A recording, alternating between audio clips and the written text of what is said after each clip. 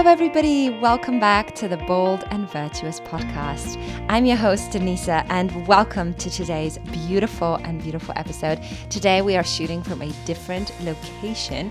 My house is currently under renovation a little bit, so I kind of had to move my bedroom kind of on a temporary basis.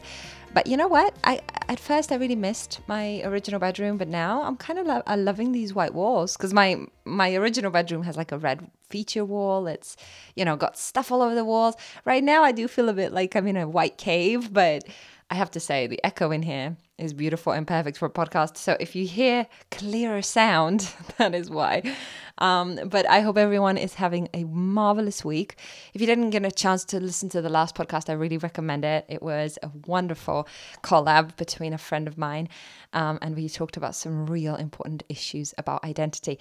But today, we're going to switch it up a little bit. It's just going to be me, but we are going to go through with the Holy Spirit and really dive deep into the wisdom of understanding the timing of relationships. A lot of people struggle with the understanding of, or rather I should say a lot of women, but probably men too. I haven't had as many men moan about it as girls do. But a lot of us girls just really struggle with the understanding of how do we know if we're ready for a serious relationship? How do we know if we're ready for marriage yet? And a lot of people really struggle with understanding, is my husband not here yet because I'm not ready? Or is my partner not here because there's still something else I need to do? The amount of times I hear this question, and I don't just mean that I hear it around, like I've heard it and I've asked myself that. I've asked the Holy Spirit that in my own journey with the Lord. And now, I am not saying that I am some expert in this by any means, but the Holy Spirit has given me the understanding and wisdom over these years that actually it's far more than that question. It is far more than just, being ready one day. And we're going to dive in today on what does it mean to be ready. So in order to go deep into answering this question and understanding what does it mean when we are ready for marriage, there is another side to it where, sometimes it's not about like the actual physical, okay, ready, set, go. However, there are certain pinpoints that you can look through in your journey with the Lord, in your understanding of how He works, in order to get a better visual, a better understanding of where do I stand on this? Because I don't think that you're ever truly completely ready. I think that there's always something more that you can do. I think that there's never a point where you can say, okay, I'm perfect. Now I can get married. Plus, marriage is not about perfection, but we'll go into that later.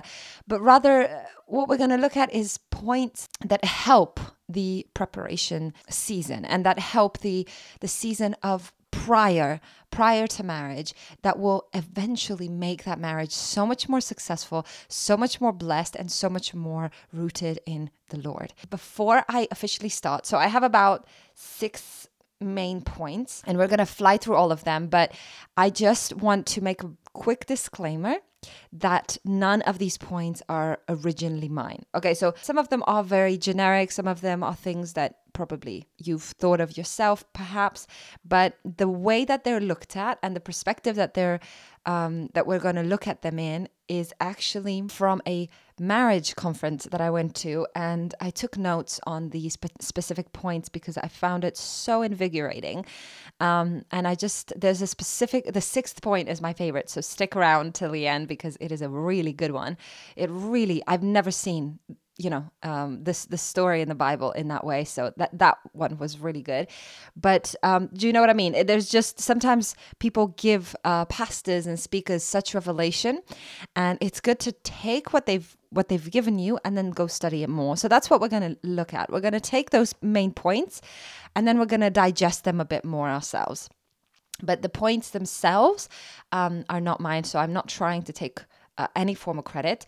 The man behind them is actually called Dani Drume. So he's actually a Romanian speaker, and it was a Romanian church conference. I will have a link to one of his sermons down below because he's got quite a few on YouTube. You can find a bunch. If you do by some magic speak Romanian, you can listen to some of his other ones. They are phenomenal. There's so much wisdom and knowledge and such humor to the way he speaks. I really like. He's a very good listen. He's really good at speaking. So if you do speak in Romanian, then I definitely recommend. If you don't, you can find a way to translate things like that. Although it might be a bit difficult. But that's why I wanted to do this today, because it is in Romanian and not everyone who, speaks English. A lot of people who listen to the podcast are English or are American, and they will never be able to find this man. So first of all, we're going to start with Genesis 2, and I'm just going to quickly read some verses. So verse 18 first, and then verse 22 to 23. And the Lord God said, "It is not good that man should be alone. I will make him a helper comparable to him." Then verse 22. Then the rib which the Lord God had taken from man, he made into a woman. And he brought her to the man. And Adam said, "This is now bone of my bones and flesh of my flesh. She shall be called woman, because she was taken out of man." Okay, so the very first point that we see here is it is mentioned twice. The Lord looks at Adam and first of all mentions in Genesis 2 verse 18 that Adam needs a helper. And then from verse 22 onwards, the Lord makes the woman. So why is that important to watch? So the first point is that God made woman. If you watch very carefully, he made woman and not girl. Have you ever noticed that? So when he created Eve, he didn't say, "Oh, okay, he made the girl and prepared it and then, got her ready for the man." He made the woman directly because God knew that the man needed a woman. Therefore, there is maturity that is necessary when it comes to joining to a man, and specifically, obviously, to marriage. So the very first point is maturity. How do you know you're ready for marriage? Because there is maturity in you. You have become a woman.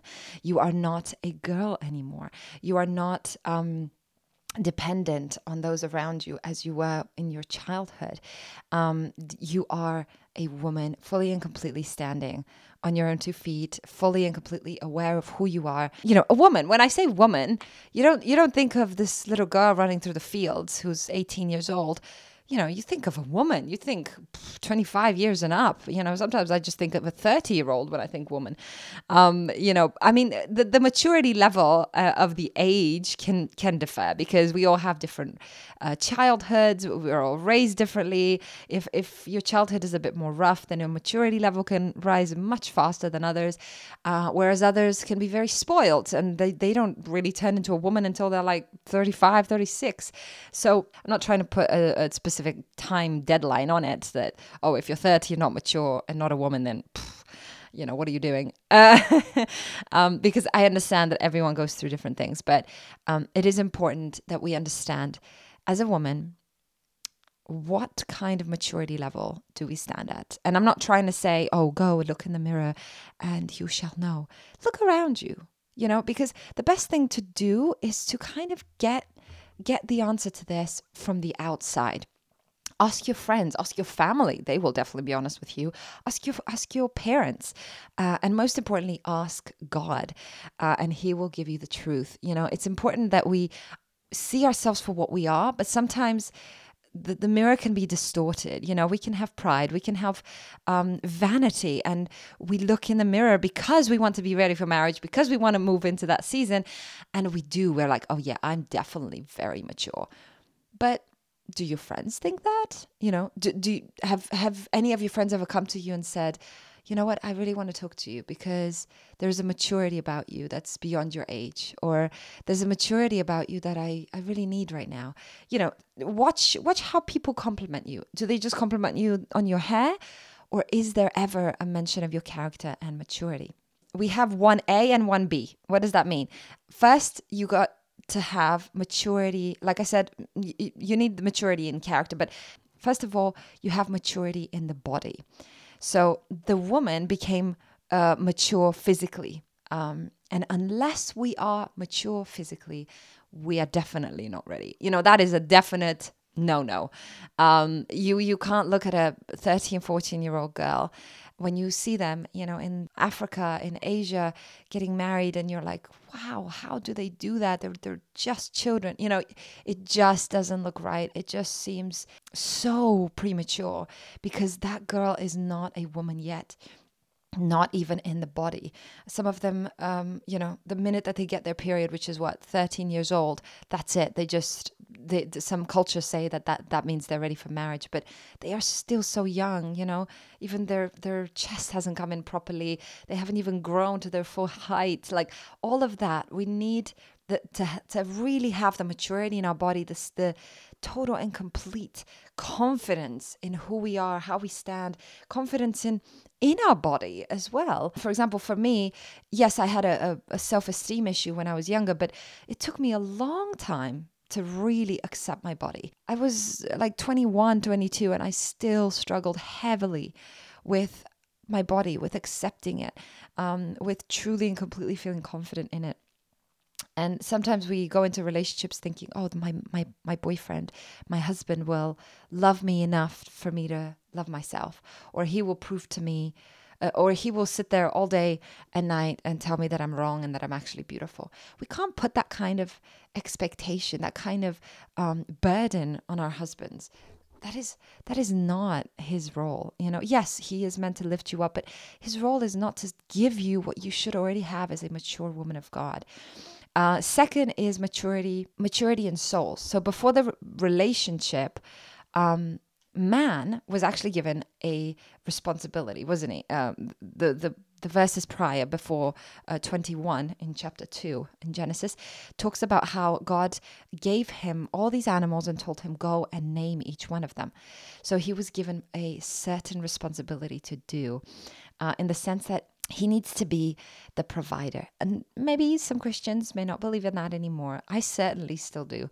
I think it's so beautiful when the man is the main provider. I'm not saying that women can't work anymore, but I think that there is a certain beauty, a certain reflection of the word of God when the man is truly seen and stands as a provider for the house.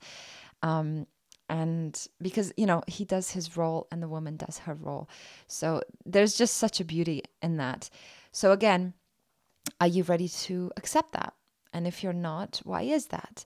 What if the husband you marry does want to genuinely and honestly be the provider? Are you willing to humble yourself to let him be that?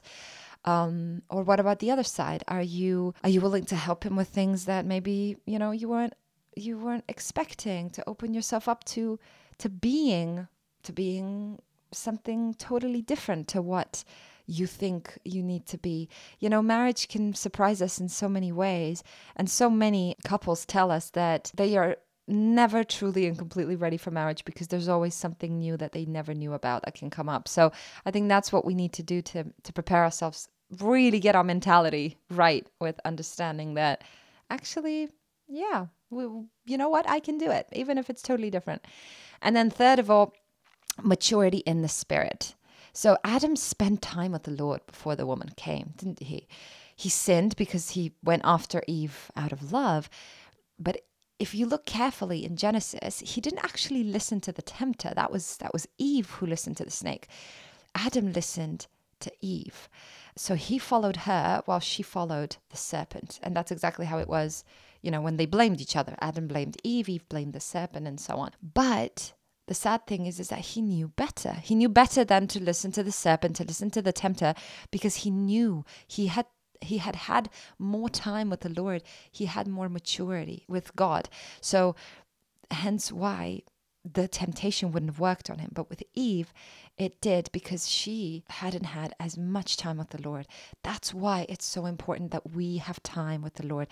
And I encourage you, take intimate time with the Lord. Don't just depend on the church. Don't just depend on your community groups to spend time with God. Go home. Spend time with him in the morning, at night, in your lunch break, whenever you can. Squeeze him in as much as you can. Don't give me the excuse that you're busy. Like, if you truly care about the Lord, about your faith, and if you know within your heart that your faith is far more important than everything else, you will find time. But if nothing else is able to be pushed aside because you're always busy or other things are always taking priority over God, then what exactly is your faith? Are you really willing to sacrifice your salvation, your faith, because, work is getting a bit busy?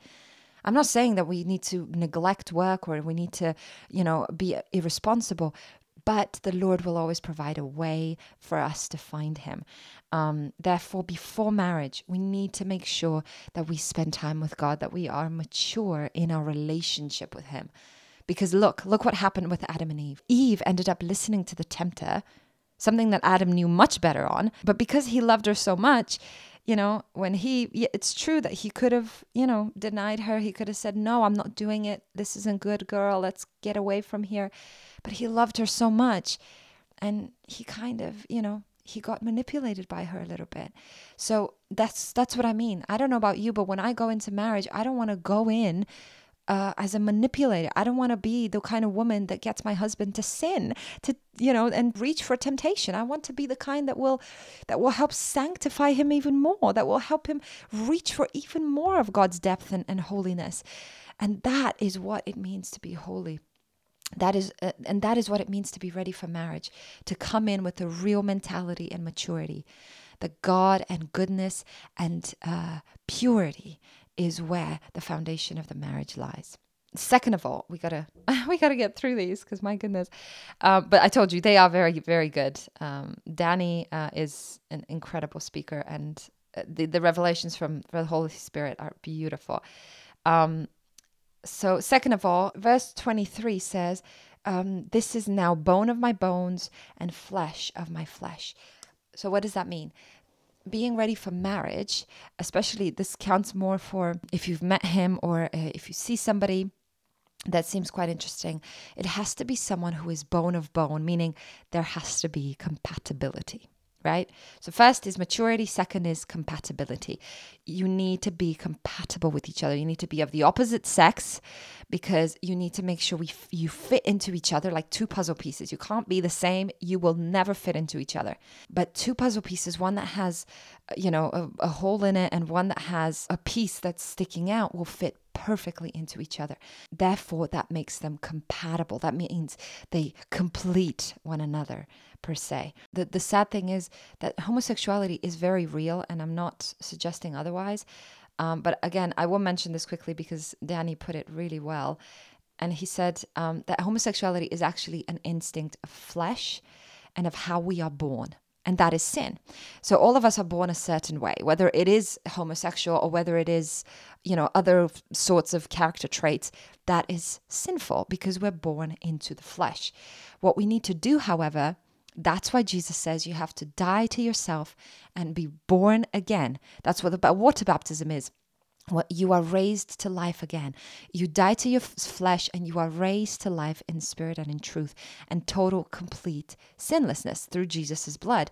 So that's why we need to change, die to ourselves, die to the flesh that leads us to sin, and be born again the right way, kind of thing, in purity, without sin. It doesn't mean we won't sin again, because we do still live in the world and we're not perfect yet. However, sin will never have that power over us. We no longer have the chains keeping our wrists tied to this world. And homosexuality is one of those sins that some people say, I'm born this way. Fine, you are. But that doesn't mean that you need to follow that. Some people are born wanting to be violent, wanting to kick things and whatever. By the time they grow up, they realize being violent is not good. I have to die to that. It's the same thing. So, the person that is violent, you're like, oh no, they definitely need to change and be better. Well, homosexuality is the same. It's not just meaning that you were born that being born one way does not make it right, because we are not born into heaven. We're not born into perfection. We're not born into sinlessness. We are born into sin. Therefore, we should never trust how we are born. And point number 3, we need a partner that loves Jesus, right? So if he does that, if he really adores the Lord, then he will love you too in response. So first, again, I'm going to go through them. First is maturity. Second is compatibility. Third is love. He needs to love Jesus. He needs to truly and completely show that he is in love with the Lord. When you look for that man, you want to see someone who really worships, who really prays, who is completely in love with the Lord. He may not be in his first love, because sometimes we go back and forth, but you can see he cares. He really, really cares about the Lord. He respects him. He fears the Lord, because if he does that, and if he truly loves Jesus, he will love you too. Because it is only those that love the Lord that follow his plan and his will and his commandments. So that's why we need someone to really love Jesus. But don't just look at his behavior, because people can lie. Okay? People can be very fake very easily. It's not hard. But ask the people around him. Ask his friends. Ask his family if you can. Ask the people that know him in the church. Anybody, anyone. And you need to make sure that you meet people that are, and make mutual friends between you. I don't understand those couples that get together and they've literally never met each other's friends. They've never met each other's family. They just decide, yep, that's it. This is my wife, my husband. They've never met each other's, parents-in-law. Like, that's it. They just know. Like, you can't take everything directly from the person. You have to see how they treat others. You have to see where are his tendencies. Research his online presence. What's his Facebook page like? What's his Instagram? Does he have Instagram? Does he have Facebook and TikTok? What kind of stuff does he post? All of those things reflect on who we are. And that's important when you're choosing someone, but that's important for us too, girls. How do we... If the man looks at us like that, does our life propel forward love for Jesus? Does it propel that we are truly and completely respectful of the Lord and his commandments? The way that whether that's our online presence. What about our friends? If somebody asks our friends, how is this person? How is she? What are they going to say about us? Is there a lot of gossip happening about us? If so, why? Yes, I know some people can be, gossipers because they can't die to their flesh, but is there something that you're doing that is causing that too? Is there something better that we can do? I'm not saying that we need to sit and constantly care what other people say, but when it comes to our family, when it comes to our friends, to our circle groups, it's important that we have people that are honest and sincere, whether it's in front of you or behind the wall. Because there were these girls and I would meet their friends, and honestly, their friends did not speak very highly of them. But when they were together, they would be like, you're so beautiful, you're so nice, I love this girl so much. And then I would talk to her in private and she'd be like, oh, this girl drives me crazy. Like, I can't stand her, but whatever, it's fine. I'm like, okay, is your friend just really someone who really needs to understand faithfulness? Or are you treating her a certain way that is not right? We have to really question those things and look at who we are outside of a romantic relationship.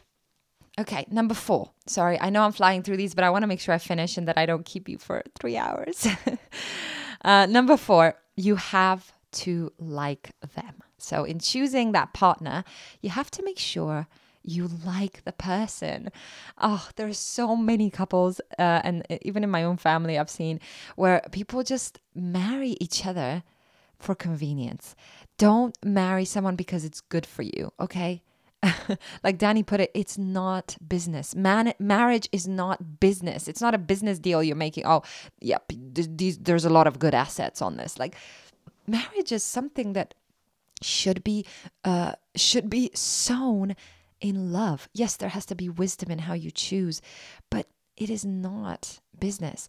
And it's certainly not because you pity him. Again, I've had family members that have married out of pity because they feel sorry for them because the guy doesn't have very much, or he seems to have a good heart but his character is all over the place and people misjudge him. Girl, you're not meant to be his savior. You're not meant to be the one to come and try and get him out of all his mess. That's God's job. Don't try and be God in that relationship. And don't enter into the relationship thinking you will save him. That is the most dangerous thing in the world.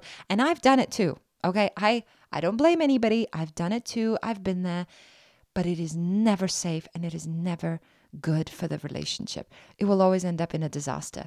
Either you'll end up tied to the person for way too long, or even end up marrying them and end up in a massive mess, or even divorced, which again, I know people who are in that situation at the moment, or you will end up breaking up with them, but it will be so much heartache and so much pain along the way. And you'll constantly be tied to that person because they will have this manipulative thing over you where you constantly feel like, oh, I didn't do my job. I didn't save them like I said I was going to. I need to go back. And you will keep going back and forth. And you'll never be truly free. And it's so dangerous. And that counts for saving them for their souls in the sense of evangelism, but it also counts for saving them out of debt, out of something physical, out of their family situation, whatever it may be. If there is the word save there, that is not a relationship. That's you trying to be something that you are not. You trying to take God's role in their life. It's not real love if there's not a little bit of nerves, a little bit of redness, a little anxiety, not lust, and certainly not just infatuation, but real love needs a type of syrup, as Danny puts it, Real love needs something to excite you, something that it's almost like you look and you can't believe this is real. And I don't mean infatuation, okay? Infatuation means when you are in the first couple of months, maybe even the first year, and you just are completely blinded to his flaws. That is not what I'm talking about. Come out of infatuation and look at it clearly. But do not go in, thinking, oh, everything is peachy. Not like that. But I mean, love in the sense of, excitement. There is something that really excites you about him that you can see is so good for you when you are around this person. It's just so good for you. And it makes you better. But at the same time, if all you have is struggle, I'd put a question mark next to that. Is there more struggle than there is good? Because if that's the case at the beginning of your relationship, what are you going to do for the rest of your life? The beginning should be, if not the easiest. Yes, it's okay to have some struggles too. And if anything, if you get through them at the beginning, it can really propel your relationship forward. But at the same time, you want a relationship that has so much good as a foundation that no matter what you face, you can get through it. And the way he put this was beautiful. He said, don't go to the Lord and tell him that God is the one at fault. Like if you end up in that mess because you chose someone, that has all those traits that are not healthy, don't go to God and say, Lord, why did you give me this man? Why did you do this to me? Look how miserable I am. Look what a jerk he is. I cannot believe I'm here. How dare you do this? How dare you say you love me if you gave me this? Well, that's the whole point, is that it is completely your choice. Never in the Bible does it say that you have to marry exactly who God chooses for you. In the Bible, and even in all the stories in the Old Testament, you can see that men marry for love, especially the ones that really count. There are some men in the Bible that fight for their love like crazy. Look at Ruth and Boaz. That man was fighting for her and promising her, I will do everything that I can. I want to be an honorable man, and I know that you belong to this person, but I will do what I can because I want to be with you. It was out of love, and it wasn't because God came to Boaz and said, this is your woman, go and marry her. He fell in love with her. It was his choice at the end of the day. And that's what it is for you too. You have to. Being ready for a relationship is also having the full understanding that it is your responsibility and your choice. Do not ever think that you can go to God, blame him for if you make a mistake, and then expect God to come and fix everything. You will have to stick with it. Divorce is not an option. Allowing ourselves to truly have faith that the Lord can guide us, for sure, the Holy Spirit can guide us. If we meet someone, we may not be able to see them for who they truly are, the Holy Spirit can tell us, but it is still our choice at the end of the day. Okay, number 5, there also has to be compatibility in ministry and work as well when it comes to your spouse, right? So it's kind of like a pair of shoes. If they're slightly off, even just a little bit, they're just a little too long at the front, or they're rubbing you at the back because they're a little too tight on the heel, you won't be able to walk properly. It may work for a minute, but eventually, what's going to happen? They're going to end up rubbing you. They're going to end up slipping off your feet. They're going to end up tripping you. It is not going to work well. And your walk will not be smooth. You will not be able to walk at the right pace. You will constantly trip and fall. And that is the perfect image and illustration of our walk with the Lord. You need to be compatible in your ministry and work with Him. Because they will affect your walk with the Lord. And God can give you and help you find what fits according to your ministry.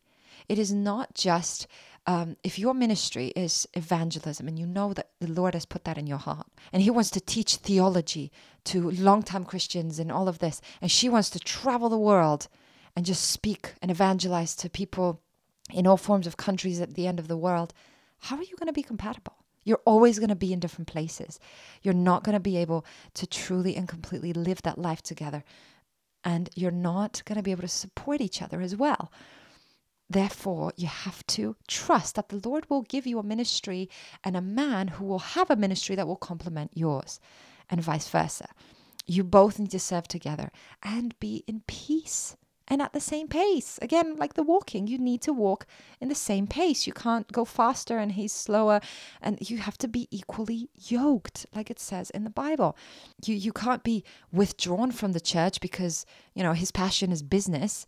You don't want to have so much pressure on you, like if he's called to be a pastor and you want to be in private and you want to only work with individual people in private because you have no interest or passion for the church as a whole, then he's going to pressure you. You're going to constantly feel like you're trying to walk far too fast than what you're ready or able to do.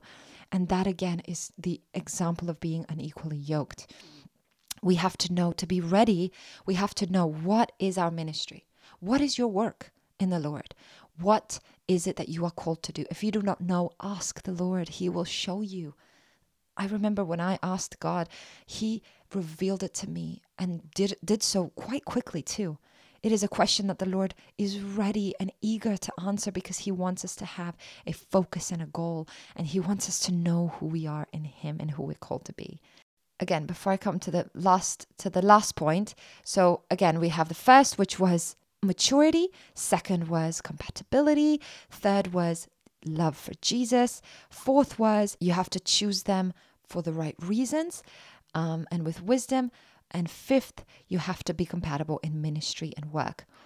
And sixth, and the final point is when God made the woman, if you pay close attention, He took her. This is my favorite point. Are you ready for this? He took her in private first. And then He said, then the Bible says that He brought her to the man. So that means, because in that moment, when God created Adam and Eve, right, He put Adam to sleep. He took the rib out of him and put it into Eve. When He did that, they were next to each other, right? He wouldn't have taken Eve, to China and said, okay, I'm going to grab this rib. I'm going to go to China, put it in her, and then come back to you and tell you, just give me 1 second. They were right next to each other. However, the Lord did not allow Adam to wake up before He took Eve in private first and then introduced her to him like a proper one of those red carpet walk-ins, one of those moments that you see in movies, where she comes down the stairs and she has that proper entrance. That's exactly what God did. He wanted Adam to see her first and foremost, ready, alive, breathing, and just walking straight to Him, ready in all the glory of the Lord. And that's what made him just immediately fall in love with her. It was so beautiful. It was the revelation that God gave to Adam that she was his. She is yours. He brought her to him and said, she is yours. That is so beautiful.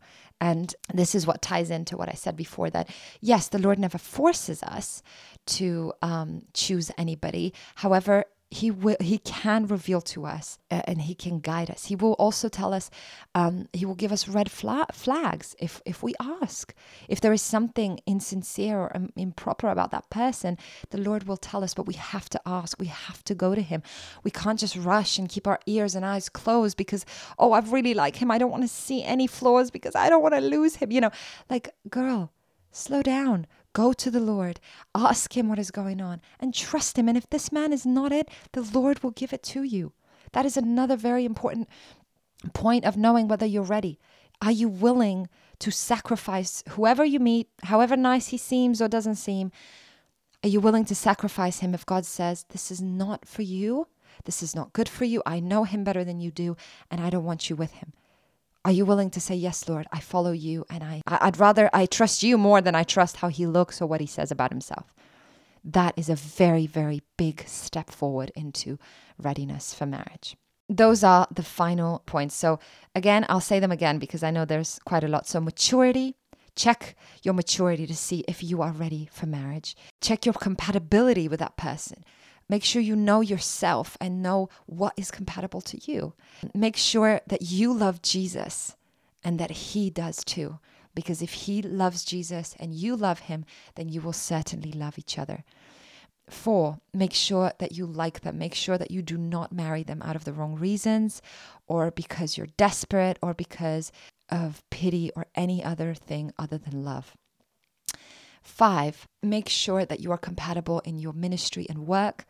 Make sure that you know what your ministry is, or at least that you are totally open to whatever the Lord is going to ask of you, and that you're not closed-minded to how far the Lord may take you.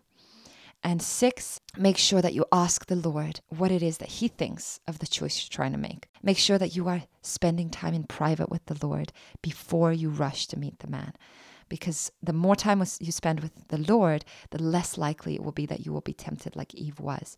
And what's important to remember, 2 major mistakes that have to do with maturity is rushing. As Danny put it, don't pick the apple before autumn. Don't pick it in spring. Some people think that they have the desire, and because it's so strong, that is their season. But if anything, spring may not be your season. Spring may be when everything gets riled up, fine.